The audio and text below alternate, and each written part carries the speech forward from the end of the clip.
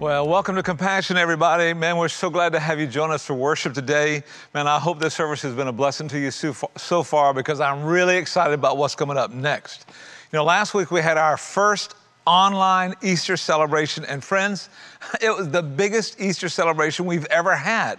Man, we had 39 services in 2 languages between Wednesday and Sunday last week. We had people from all 50 states watching the service. We had people from 29 different countries watching the service, participating in our celebration of Jesus' historic resurrection from the dead. And friends, if you're back this week, man, we love you and we just want to welcome you home. So glad you're here, man. We've been praying for you. We hope you'll just make yourself at home here at Compassion. And man, you know, connect with us in every way you can. And you know, you can log into the chat right now as you're watching this message, and that would be a great first step for you. By the way, if you want somebody to pray for you, man, you can request that on the chat, and somebody will pray with you real time right now. I just want to remind you again that next Monday, we're finishing up our 21 days of prayer. We got our virtual prayer meeting across all of our campuses, across all of the world, actually. Man, we hope you'll log in and be a part of that prayer service next Monday night. And then we have an online prayer gathering that's going to start up next week. It's going to be Monday, Wednesday, and Friday. One of our campus pastors is going to be leading us in a time of prayer for our nation and for our world and for those who are hurting. And man, if you want to be a part of that, just watch our website, get on the app, and you can figure out how to connect with that. But today, we're going to start a series of messages that we're calling The Elephant in the Room. Now, you know, it seems like in every family, every church, every business, there are things that we want to talk about, and there are things that we need to talk about, but nobody actually talks about it. And so for the last few weeks, we've been asking you, what do you think is the elephant in the room? What would you like to hear us address and just see what the Bible says about that? And man, I'm so thankful for all of the folks who've actually, you know, shared some ideas. We've gotten a lot of responses. Now, one of the categories of requests, you know, and I don't think this should surprise anybody in these days of global pandemic, one of the areas where people have asked the most questions is around the issue of death. Man, what will it be like for me to die? What is going to happen to me when I die? Man, where will I go 1 minute after I die? And friends, you know, if you were to come to my city, Savannah, where I live, and you were to line up 100 people in downtown Savannah and just ask them those questions, you know what some of them would say? Poof. That's what happens when you die. Your little candle goes out. Your existence is done. You're dead like a dog. Game over, man. I'm telling you, I heard a foolish old man give a grieving kid that explanation on TV last week. But friends, I'm telling you, the most influential person who ever lived on this planet would disagree with that. In fact, he would say that theory is just illogical escapism. Man, that is a fairy tale ending to life. That's an idea that people choose because it relieves them of any guilt about their wrongdoing. It relieves them of any sense of future accountability for their actions. And friends, let me tell you, it's convenient for a child molester to believe that death is just the end. Jesus said that wasn't reality, though. I mean, it's convenient for a self-centered person, you know, who wants to accumulate as much as they can and enjoy themselves as much as they can and spend all of it on themselves, regardless of the impact it may have on other people.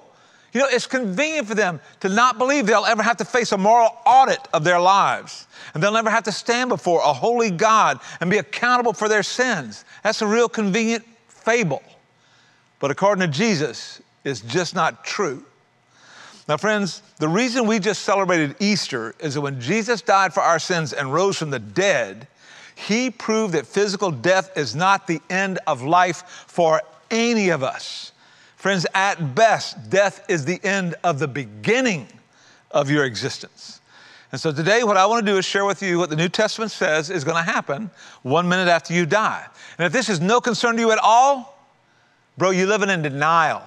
And I'm telling you, man, denial ain't just a river in Egypt. You know what I'm talking about? If on the other extreme, though, thinking about death terrifies you, well, it's either because you're uninformed or you're unprepared. Now, we've all heard crazy stories about this. You heard about the story about the husband, who drank too much, and he had a terrible marriage. He was a mean drunk. A lot of hard stuff was happening in that marriage. And so they're driving somewhere, and he'd been drinking, wrecks the car. His wife is killed. She shows up at the gates of heaven. Peter just smiles at her and says, "Welcome home, darling." Peter was from the South. "Welcome home, darling. We're so glad you're here. We got a home all prepared for you." He said, "You just need to spell one word, and then you are free to come in." And she's like, "Well, what word do I need to spell?"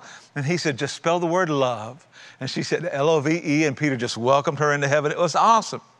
And then they got to chatting a little bit, and Peter said, "Look, I got something I need to do. Would you mind watching this gate for me while I'm gone?" And the woman was hesitant. She's like, I wouldn't know that. He said, "No, just do what I did with you. Just ask him that one question, spell that one word, and then you'll be good to go." Well, as soon as Peter's gone, her husband shows up. And she's like, "Dude, what are you doing here?"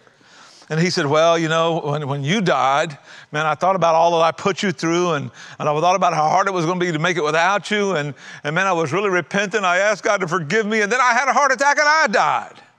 And she's like, "Okay, well, all you got to do is spell one word and you get to come in." He's like, "What is it?"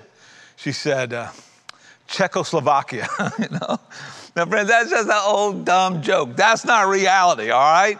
Now, the truth is, none of us are qualified to say what happens 1 minute after we die according to our knowledge or our experience. But let me tell you, the most influential person who ever lived can. His name is Jesus. He knows the answer to that question because he is the only one who has died and come back to life to talk about it. And so, friends, that's why we're going to unpack a story that Jesus told in Luke chapter 16. This is the only story in the Bible that I know of that discusses the emotions and the thoughts and the motivation of people after they've died. And so, friend, if you're insecure as a believer on this issue, this story should comfort you. It should give you confidence. And if you're unprepared, well, today is going to be an amazing opportunity for you. So, man, let's go to the story. Open your Bible with me to Luke chapter 16. I'm going to start reading in verse 19. And if you don't have a Bible, I'll throw it up on the screen for you so you can follow along as well. In verse 19 of Luke 16, Jesus starts this story. "There was a rich man who was dressed in purple and fine linen and lived in luxury every day. Now, at his gate was laid a beggar named Lazarus, who was just covered with sores. And man, he longed to eat what fell from the rich man's table. Even the dogs came and licked his sores. Well, the time came when the beggar died, and the angels carried him to Abraham's side, and the rich man also died and was buried." Now, friends, Jesus tells this story so that you know that 1 minute after you die, you should prepare to find yourself totally conscious. When you die, you will be totally conscious. In this parable, both the rich man and Lazarus immediately found themselves conscious in eternity. There was no delay in that. Verse 22 says, "The time came when the beggar died, and the angels carried him to Abraham's side. He went to a place. Rich man also died and was buried." Man, when the physical bodies of these two men expired, they continued to exist, conscious and recognizable as themselves in eternity. And let me tell you, there are lots of examples of this in the Bible. When Jesus was dying on the cross for our sins, a thief beside him came to faith and repented of his sin. Then he asked Jesus to be merciful to him. And Jesus saved him and told this guy, "Today you will be with me in paradise." Not someday, not many years from now, today. No time delay, no jet lag, man. And let me tell you, that man died before Jesus rose from the dead. So he's kind of a special case. But he illustrates the immediacy of our conscious arrival in heaven, in eternity, at the moment of our death. So 1 minute after you die, you will be wide awake. You will be fully conscious of your environment. Now, interestingly, a Gallup poll reported that 78% of Americans believe in heaven and believe they got a pretty good chance of going there. And 60% believe in hell, but only 4% believe they got a pretty good chance of going to hell. But you know what the truth is? It doesn't matter what the polls say. And it doesn't really matter what you believe. The one person who has been there and back taught that we are more than just physical bodies, and our life will not be over when we die. In fact, you may be more awake when you get to heaven than you are when you die on earth.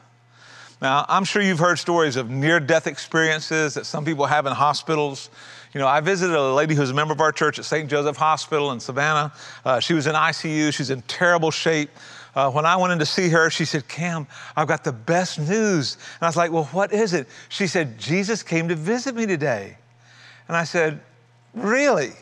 What did he say? And she said, he didn't say anything. He just stood at the foot of the bed right where you are now, and he comforted me and he left. But I am so excited about seeing him again.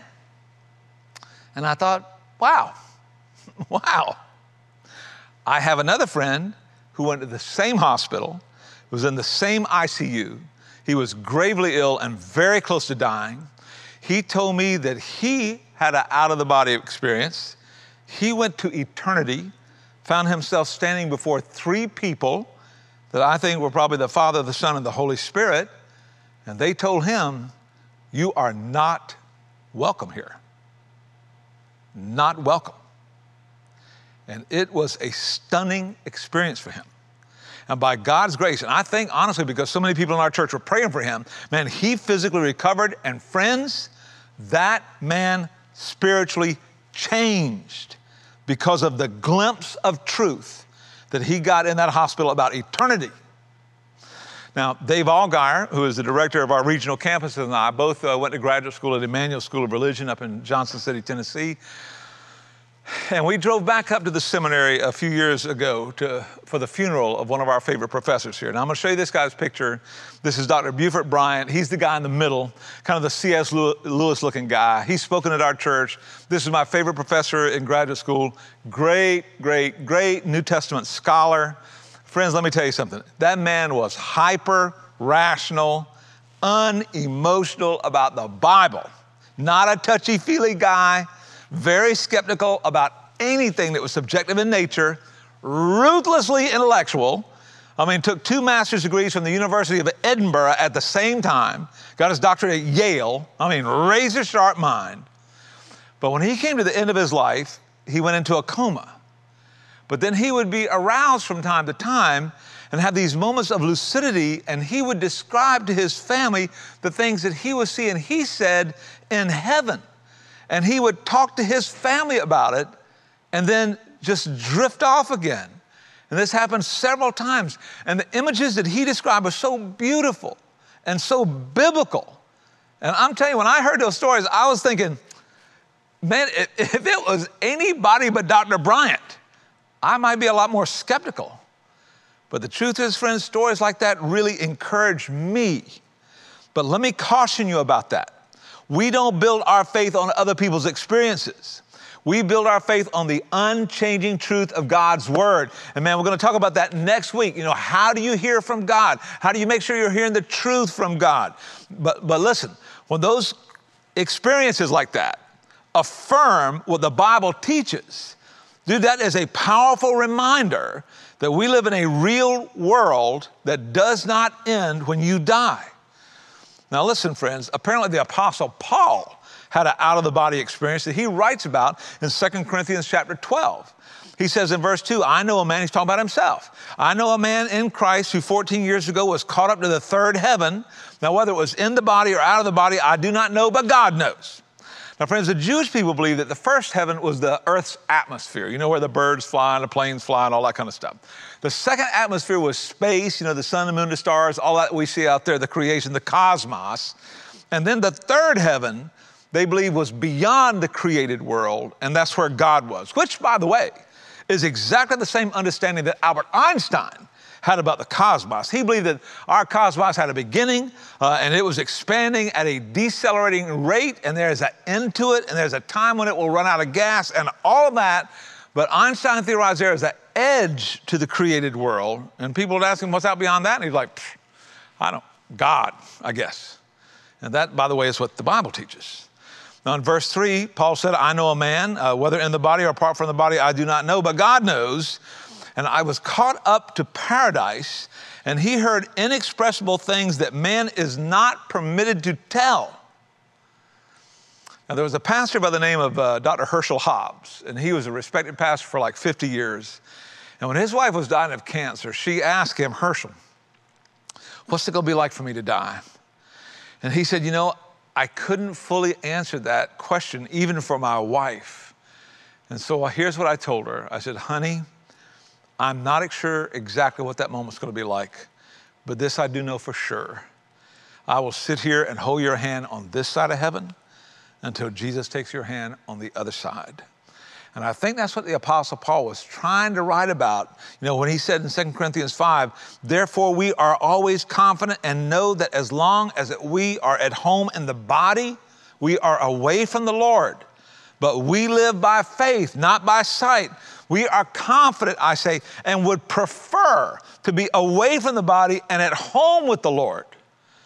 So friends, the first thing that happens when we die is our arrival, fully conscious, in eternity. In addition to that, though, Jesus teaches in this story in Luke 16 that we should prepare ourselves to be immediately evaluated and then deployed to some eternal location. Look at verse 22. The time came when the beggar died, and the angels carried him to Abraham's side. He went to a place.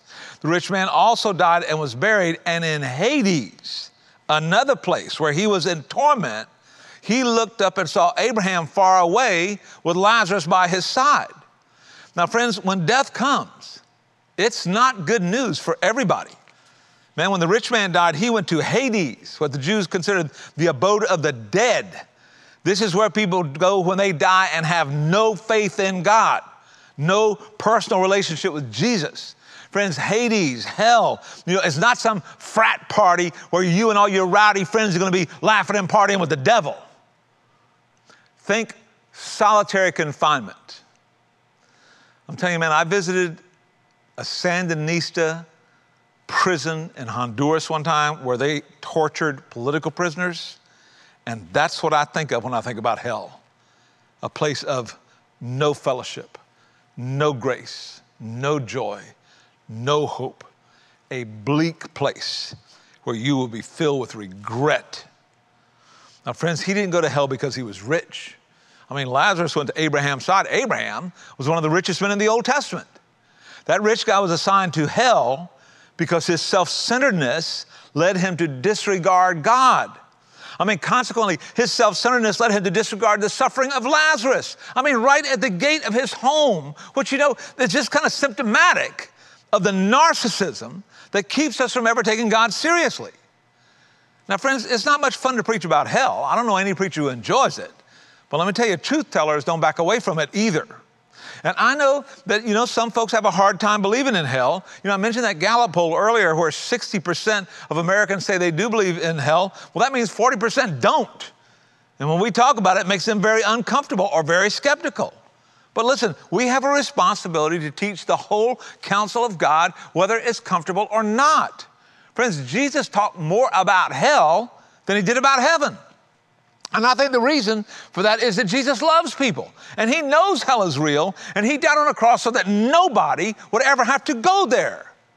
And let me tell you, our goal here at Compassion is to make our city the hardest place in America to go to hell from. Amen? I mean, that's our goal. Listen, hell wasn't even created for people. It was developed for the devil and his crew of spiritual rebels.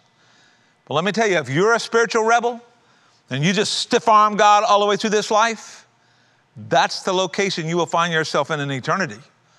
Friends, Jesus said a lot about hell. And let me tell you what my rule is. When somebody dies and comes out from the dead, whatever he says, dude, I'm with him. And so I would believe what Jesus said about hell if he only talked about it once. But there's like 54 references to hell in the New Testament that warn people. And people need to be warned. There's a cardiologist in Chattanooga who wrote a book entitled Beyond Death's Door. And this doctor documented the story of a patient who had a cardiac arrest in his office, and he had this near-death experience, and it was a hell experience. It wasn't like some warm light drawing me up. No. This was horrible. And man, they attempted to resuscitate this patient. Man, he kept fading in and fading out. And Dr. Rollins said when he would come to, he'd just be screaming, please, save me, man, I'm in hell. And he'd just have this look of terror on it, and then he would pass out again. And then they'd bring him back, and he'd, oh, please, don't stop. Don't give up on me, man. I'm in hell every time you stop. Don't let me go. And this went on and on and on. And I'm telling you, Rollins said the first moment that patient could put his faith in Jesus, he did. And I'm telling you, this rich man, in Jesus' story, had the same opportunity that Lazarus did. But he went to hell because, here's what I think. I think his wealth and his comfort inflated his ego, And that led him to ignore God, ignore the warnings of God, the blessings of God, the people of God. And so he just lived the way he wanted to live. And, you know, C.S. Lewis, who is one of my favorite writers, wrote this book called The Great Divorce. And in The Great Divorce, he says, in the end, there will be two kinds of people. There will be those who said to God, your will be done. And then there will be those to whom God says, your will be done. And what Lewis is saying is, everybody that goes to hell will choose to do so. They'll choose it. I mean, you hear your friends sometimes say, I don't know how a loving God could send people to hell. Hey, listen, God doesn't want anybody to go to hell. We choose that by ignoring him. I mean, friend, God sent his only son to die on a cross so nobody would have to go there. Jesus bled out on that cross and rose from the dead so that everybody could be saved from that place. Man, if anybody goes to hell, it will literally be over the dead body of Jesus. They will have to ignore and reject and step over the death and resurrection of Jesus to go there. And I'm telling you, man, if somebody goes to hell, it won't be because of what God has done. It will be in spite of all that God has done. Well, friends, the good news of this story is that this poor believer, the poor guy, sick, struggling with illness, but a believer, he's taken to Abraham's side. Now, Abraham's side is described in the New International Study Bible as a place of blessedness where the dead in Christ go to await future vindication. But in Jesus' story, he goes there immediately. Now, friends, Luke 16 rules out purgatory. No such thing as purgatory. There's nothing in the Bible that teaches that a believer has to go anywhere to be purged of their sin. Father Richard O'Brien, who's a professor at Notre Dame University, professor of theology there, wrote, there is for all practical purposes no biblical basis for the doctrine of purgatory. He's right about that. Friends, Jesus paid for all our sins on the cross. It is impossible for us to pay for any of those ourselves. And God's not going to make us pay double. Jesus already paid too high a price for that. Luke 16 also rules out any concept of reincarnation. Friends, there is nowhere in the Bible that there is even a hint that when you die, you know, your spirit is going to leave your body and maybe show up later in a dog if you've been good, or a cat if you've been really evil. I'm telling you, friends, that's just a hopeless concept that has no biblical or scientific justification at all. But here's the sequence of events that Jesus says you should expect 1 minute after you die. Here's number one, the awakening of your spirit in eternity. Friends, you will either awaken in paradise or in Hades. And let me tell you, in the last book of C.S. Lewis's Chronicles of Narnia, C.S. Lewis describes that waking up in paradise, waking up in heaven in the most beautiful way I have ever read. And I'm telling you, you owe it to yourself to read that children's book just to have that experience. Then we learn that your immediate appearance, you will make an immediate appearance in the presence of the Lord. You know, Paul wrote, to be absent from the body is to be present with the Lord. And man, it's just like when you hit the button on your radio that switches from AM to FM or FM to satellite radio, and there's a whole new experience. Friends, I'm telling you, that's how it will be when you die. A more vivid, more amazing experience. Then, if you're a believer, you should expect to participate in the return of Christ. Now, we studied this last summer in 1 Thessalonians 4. Paul said, we believe that Jesus died and rose again, and so we believe that God will bring with Jesus those who have fallen asleep in him. Now, notice that word, fallen asleep. That's a Hebrew euphemism. We'll talk about that in a minute. But according to the Lord's own word, Paul said, we tell you that we who are still alive, who are left on earth till the coming of the Lord, will certainly not precede those who have fallen asleep. Now, like I said, sleep is a Hebrew euphemism that Paul uses for death. But man, if you die before the return of the Lord, I think you will participate in and help prepare for the second coming of Jesus. We also learn that you will have a new glorified body. And 1 Thessalonians 4:16 says, the Lord himself will come down from heaven with a loud command and the voice of the archangel and the trumpet call of God, and then the dead in Christ will rise first. You know, Jesus said in John chapter 5, man, don't be amazed at this, for a time is coming when all who are in the graves will hear his voice. Think about that. All will hear his voice. All will come out. Those who have done good will rise to live. Those who have done evil will rise to be condemned. Dude, the Bible teaches that Jesus Christ is the first fruits of all who will rise from the dead. Every soul that has ever been conceived is an eternal soul, and I'm telling you, all of us are going to live for eternity. Jesus was the first. He was the example. He was the most important one. But think about what happened to Jesus after he died. Man, on the cross, Jesus said, Father, into your hands I commit my spirit. And man, they took his body down off the cross and buried it. But that did not stop his existence. Peter says in 1 Peter chapter 3 that while Jesus' body was there, from our perspective in the tomb, man, Jesus is busy declaring his victory over death and sin during those 3 days that his body was located there in that grave. And then after 3 days, his dead body was physically resurrected with these amazing new capacities. And so, man, when Jesus Christ returns, our bodies will be resurrected. And then they will be transformed into the kind of body that Jesus had after his resurrection. And if you want to know how that works, just read 1 Corinthians 15. Paul spends a whole chapter talking about it. In the church that I grew up in as a kid, at Easter time, we would sing this old hymn about the resurrection. And there was a place in the choir, all the women in the choir would sing, "We'll have new bodies." And then the men would echo, "Praise the Lord," which I always kind of thought was funny. We'll have new bodies. Yes, thank you, God. Anyway, think about it like this. Some of you live with physical pain in your body every day. In heaven, that's over. Pain-free, Advil-free, arthritis-free, no dentures, no counting fat grams, no cancer, no more. This means that people who are disabled will be made whole. People who are hungry and sick in our world will be made healthy. People who are suffering with mental illness, depression, despair will be healed of that. Our friends in wheelchairs will be made strong and walk and run and just enjoy life. They'll be transformed. Wholeness, health, strength, joy, incredible capacity, just like Jesus had after his resurrection. It's going to be amazing. Jesus also teaches you should anticipate the judgment. Judgment will be the next thing that happens. And this is the evaluation process. And let me tell you, both Christians and non-Christians will go through this evaluation. Non-Christians will go through what John writes about in the book of Revelation, chapter 20, where he calls it the great white throne judgment. Now, this is what happened to the rich man in this story. He stood before God and realized everything he had ever done or not done was being noted and evaluated, and now is the basis of his assignment to hell. Friends, while he was on earth, he gave God no respect, no time, no effort, no allegiance, no loyalty, no sacrifice, no love. And it's interesting in this story, he doesn't complain about where he is.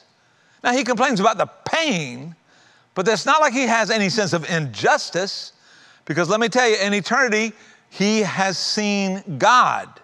And he knows now that ignoring God was a critical mistake.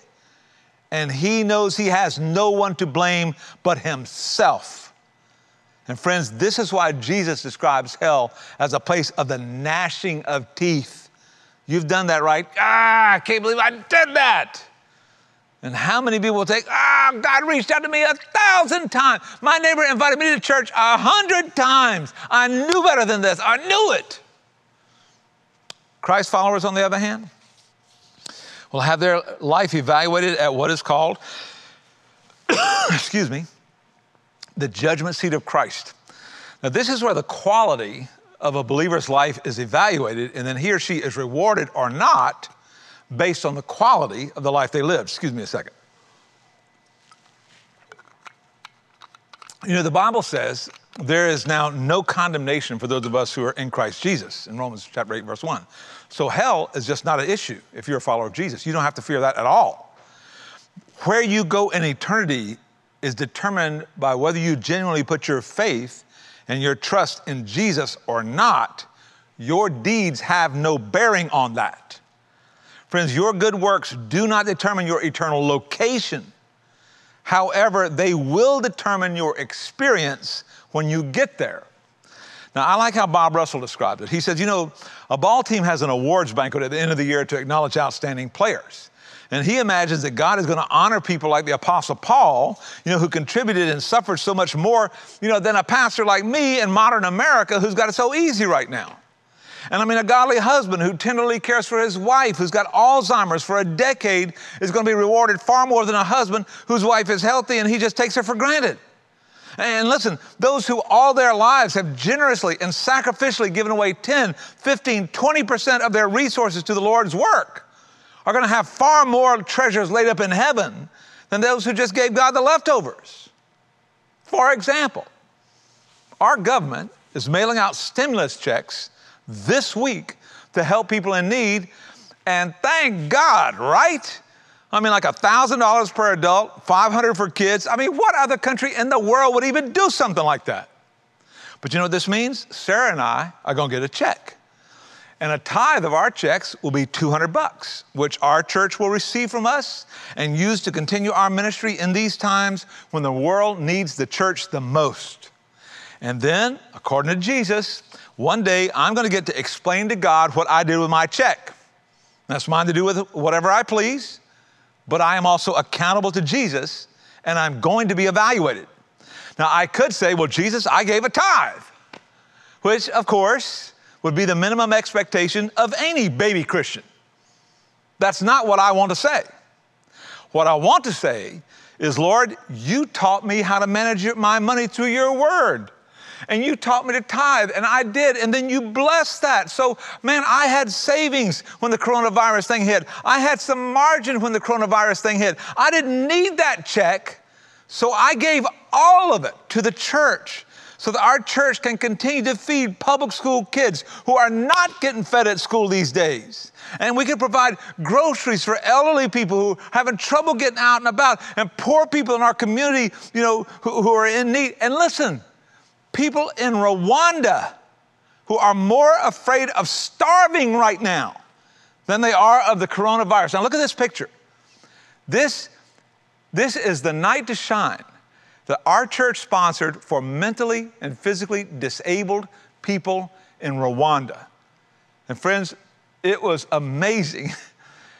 Since we sponsored that party, that celebration for those mentally and physically disabled folk, we have led 70 of those family members to put their faith in Jesus, and they have all been baptized into Christ.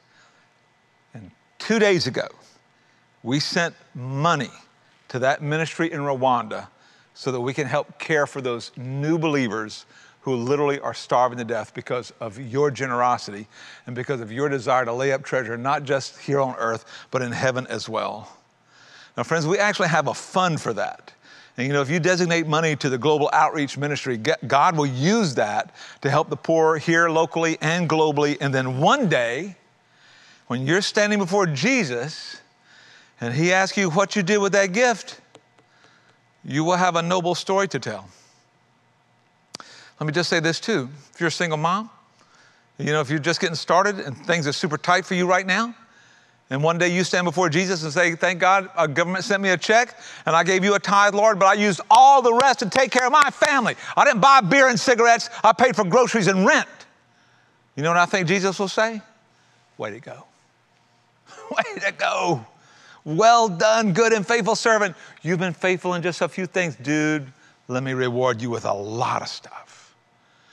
Now, friends, the praise and approval that you receive for Jesus one day will be based on your love for Christ and how that was demonstrated in your life. And so, friends, when you die, you can expect to be fully conscious in eternity. You can expect to be evaluated and then deployed. And finally, I think you can expect to think and act differently. Friend, in this story, the rich man is thinking about spiritual opportunities he missed while he's in hell. He answered, said, I beg you, Father, send Lazarus to my father's house, for I have 5 brothers. Let him warn them so that they will not also come to this place of torment. I mean, isn't that fascinating? A few minutes after this guy dies, he is totally focused on spiritual things for the first time in his life. It's not about money now. It's about his family. I mean, 5 minutes and hell turns this non-believer into an evangelist. Dude, somebody got to go tell my brothers hell is real. Real people go there. Somebody needs to warn them. Now, when he was alive on earth, dude, it was all about him. 1 minute after he dies, he is crystal clear on what matters the most. And it ain't money or real estate or portfolios or deals or toys. It's people. And whether or not they have a life-changing relationship with God.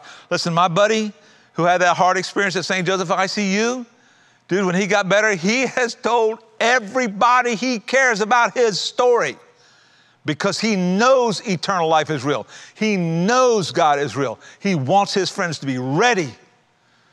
Dude, don't you know if that rich man could go back, he would do things differently? Man, I bet he would do business with God as soon as possible. I bet he would be compassionate with people around him who are suffering. I bet he would be, unashamed in his spiritual convictions. And I believe he would share his belief in Jesus with the people he cared about the most. On the other hand, Lazarus, he's beginning to enjoy the eternal life that is only available through Jesus Christ. Abraham told the rich man, Lazarus had a hard time on earth, but he's being comforted here. And some of you are living with chronic pain right now. In heaven, no more. Some of you have lived most of your life with emotional pain and heartbreak every day. The Bible says, no more tears in heaven, man. Friends, we are not in the land of the living going to the land of the dying. Listen, we are in the land of the dying going to the land of the living. So if you're anxious about death, I get that. It's an unknown. None of us look forward to that moment. But friends, peace will come if you are a follower of Jesus who learns to focus on what eternity holds for you in the future. And listen, man, if you struggle with long-term anxiety about, what's going to happen 1 minute after I die, it's either because you're uninformed or unprepared. And if you're a follower of Jesus, I'm telling you, the best days of your life are ahead of you. You have nothing to fear. And if you're unprepared, you could do something about that today on the chat right now. Acknowledge Jesus. Admit your need for him. Tell somebody you want Jesus to forgive you of your sins and welcome you into his family. And they will pray with you. And you can ask Jesus to be the leader and forgiver of your life. Friends, the good news is we don't need to fear death. We get to choose right now what will happen 1 minute after we die. Now, Father, thank you for this word. Thank you for this encouragement. Thank you, Lord, that death no longer has any power over those of us who have put our faith in Jesus. Thank you, Lord, that what is ahead of us is so much better than what's behind us or what we have right now. And I pray, God, that there will be people who have heard this message today who will stop now and ask someone to help them give their life to Christ. I pray, God, that they will find in Jesus forgiveness and acceptance and, Lord, inclusion in his family and hope of eternal life when they die. And we pray this in the strong name of Jesus, Lord. Amen. This is why we gather. This is why we worship. This is why this is such a big deal. This is why we sacrifice and we reach out and we give, because we know that our message has eternal significance. We know it matters. What happens today matters for eternity. That's why this is such a big deal to us. So as we close, I want to give you 2 questions to process, whether it's with the people there in your room or just for you to kind of process individually. But the first is this. Think about, who is the closest person to you who has died? Have you ever, had to walk through that experience of losing someone close to you? And the second question is this. How did your faith help in that time of grief? How did it help you walk through that or process that? Or for some of you, maybe you walked through that and you didn't have faith. And so you were trying to process, oh my goodness, if I had hope, it would have changed everything. Or maybe that's the experience that led you to faith. Whatever it is, we want to give you a chance to kind of process these questions. And just as a final reminder, again, tomorrow night, we're doing our online prayer night together. And so we hope we'll get to see you there at 7 p.m. Have an awesome day.